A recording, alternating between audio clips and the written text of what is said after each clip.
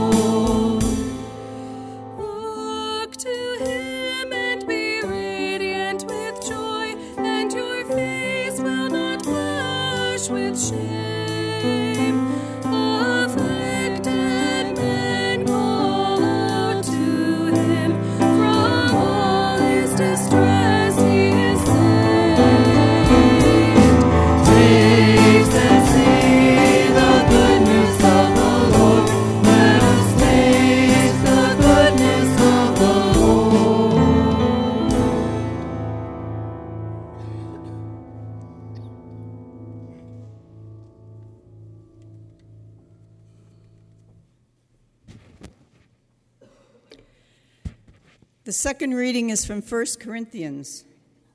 Brothers and sisters, grace to you and peace from God our Father and the Lord Jesus Christ. I give thanks to my God always on your account for the grace of God bestowed on you in Christ Jesus, that in him you were enriched in every way, with all discourse and all knowledge, as the testimony to Christ was confirmed among you, so that you are not lacking in any spiritual gift as you wait for the revelation of our Lord Jesus Christ. He will keep you firm to the end, irreproachable on the day of our Lord Jesus Christ. God is faithful, and by him you were called to fellowship with his Son, Jesus Christ, our Lord. The word of the Lord. Thanks be to God.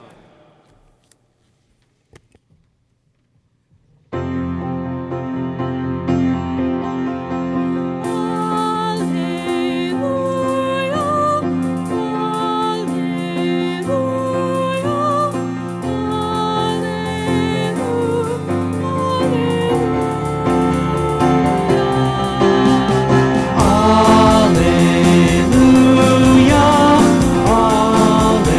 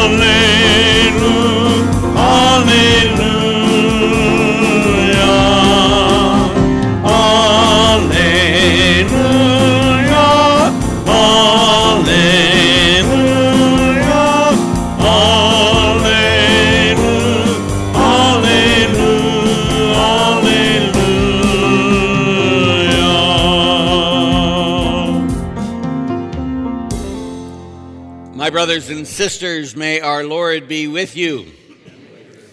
A reading from the Holy Gospel according to St. Luke. As Jesus continued his journey to Jerusalem, he traveled through Samaria and Galilee. As he was entering a village, 10 persons with leprosy met him. They stood at a distance from him and raised their voices, saying, "Jesus, Master, have pity on us." When he saw them, he said, "Go show yourselves to the priests." And as they were going, they were cleansed. And one of them, realizing he had been healed, returned glorifying God in a loud voice. And he fell at the feet of Jesus and thanked him. He was a Samaritan. Jesus said in reply, 10 were cleansed, were they not? Where are the other 9? Has none but this foreigner returned to give thanks to God? And he said to him, "Stand up and go. Your faith has saved you." The Gospel of the Lord.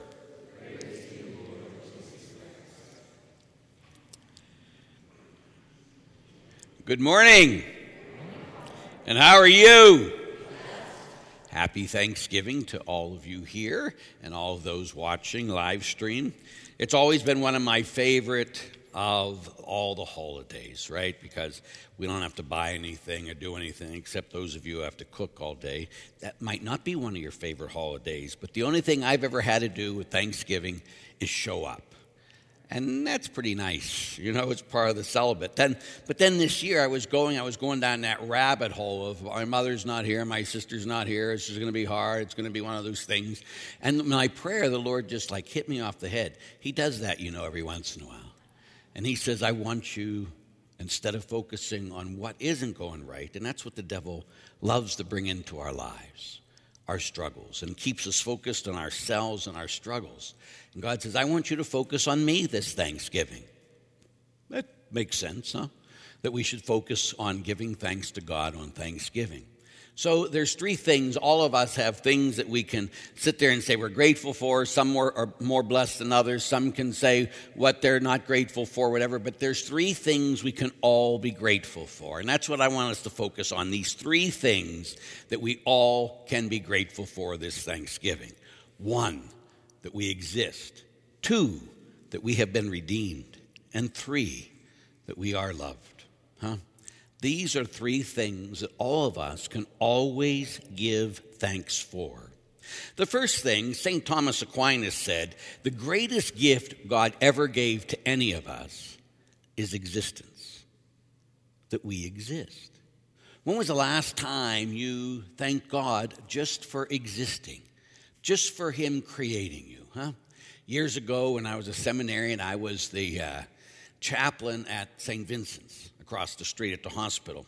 I'll never forget I had a hard day, but it was a good day. I was an instrument of God to deal with many people that day. And I remember getting into the elevator on this side of the hospital, and I just looked up at the Lord. I was the only one in the elevator, so people didn't think I was weird. But I just said, Lord, thank you for creating me. And the thing I got back from him is, I was very happy that I created you. That God is very happy that he has created every one of us. You did not have to exist. I did not have to exist. He created us because he wanted us. And when things are going crazy and we're focusing on all the other stuff, we can focus on, I did not have to exist, but I do. And a God who knew my sinfulness before I was even born, who knew my weaknesses before I was even born, still wanted you and me to be here and to exist. What a grateful thing we can all be grateful for, a wonderful thing that each of us has existence. The second thing, of course, is that this God, after he gave us existence, even knowing that we would mess up, came and fixed it for us in the person of Jesus. That Jesus has redeemed all of us. You know, again, I was listening to a song the other day. I don't even know what it is. It was a new song on the Christian radio. And that one verse of the song just talked about Jesus does not regret having died for any of us. Huh? I think sometimes he must regret dying for me when I do stupid things, when I do sinful things. And I just think sometimes that's the way he must think. But the more I reflected on that, that's the more reality that God never regrets dying for any of us. He doesn't sit there when you mess up and think, why'd I die for this one? He sits there and thinks, that's exactly why I died for you. Because I knew you'd mess up. And again, since God is God, he knew every one of our sins before he created us. And yet he created us, and then he went to the cross to die for us. What a gift. And again, now we got to be forever grateful for that reality. That he brought me into existence, and then he fixed it when I messed up. Why? Because he wants me to be with him forever. He wants you to be with him forever. And again, I just think some of us really think that God, if I make it to heaven, it's going to be by the skin of my teeth. And, excuse me, if you make it to heaven, it's because Jesus Christ died on the cross to take away your sins. It's grace. It's not by the skin of your teeth. It's by what he did. And so again, that we have this grateful heart all the time. And often I wonder if we who call ourselves Catholics or Christians are more grateful than everybody else. We should be. We sure should be. But sometimes we're not, because we focus on the thing. We focus on the valley of tears. We focus on all the things that go wrong instead of what Christ, what the Father, what the Spirit has done for us. And that comes to the last point, that we're loved. He wouldn't have created us if he didn't love us, right?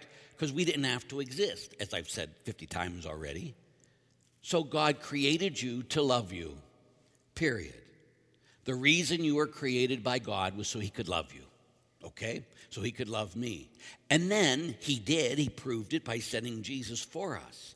But again, to know deep in our hearts that we're loved by God. Because we can talk about it again. I've told you many times a story when I was down in Union City, and I went on my first retreat when I was in seminary, college seminary, and I met Monsignor Peterson, then just Father Peterson, and of course we all called him Pete.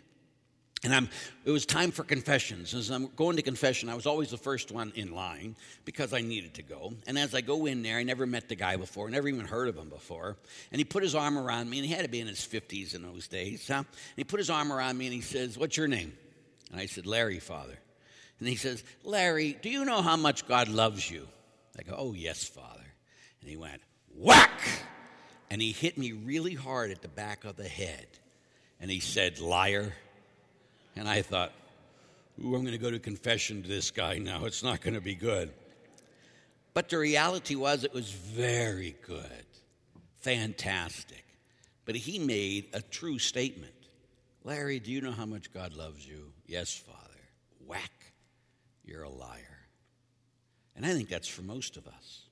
We have it in our heads. Oh, yes, Jesus loves me. This I know, for the Bible tells me so. That's nice. How about you? Do you know it here, that you're loved by God? And that's what has to happen. The only place that happens is in prayer.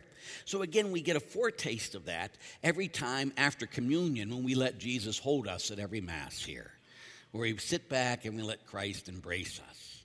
But also it has to happen in our daily prayer.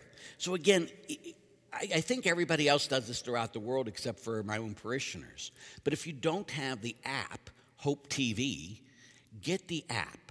It's a 100% free app. Those watching, get the app. And when you get to the app, the Hope TV, just go to Google or go to your app store on the iPhone and just sit there and put Hope TV. And you're going to get everything you could ever want for free when it comes to talks. And then you put in there, you search, and you could be depressed or whatever and say depression. You're going to hear a talk on depression. But I encourage you to put in there prayer. And then just sit through part of the prayer talk where I take you through the experience about how to pray, where we talk about, I'm sorry, I surrender, hold me. And you just let the God of the universe hold you. It's one thing to know theologically here that you are loved. It's a totally different thing to know that you are loved experientially here. And it'd be interesting if I went and talked to each of you individually, and if I said, have you ever experienced here, deep in your heart, being loved by God? I wonder how many of you would say, of course, Father. And how many would say, not yet, Father. But this is your chance. Take time. It's less than 15 minutes. Go with the prayer thing. Get to the part. You don't have to listen to the whole talk. Just get to the part where I take you through the prayer experience. I surrender. You get rid. I'm sorry. You get rid of your sins because sin can keep you from experiencing the love of God. I surrender, as we talked about last week at the Feast of Christ the King. We have to surrender everything to God. And then when you get those two things out of the way, now you can allow him to embrace you. Now you can put your head on his chest and listen to his heartbeat. Now you can know deep in your heart that you are loved. So the three things this Thanksgiving we need to focus on is that I exist, that God created me because he wanted me, that he redeemed me, he paid for the penalty of my sins, and that he loves me. There's always so much to be grateful for. May you know his love today and forever. Amen.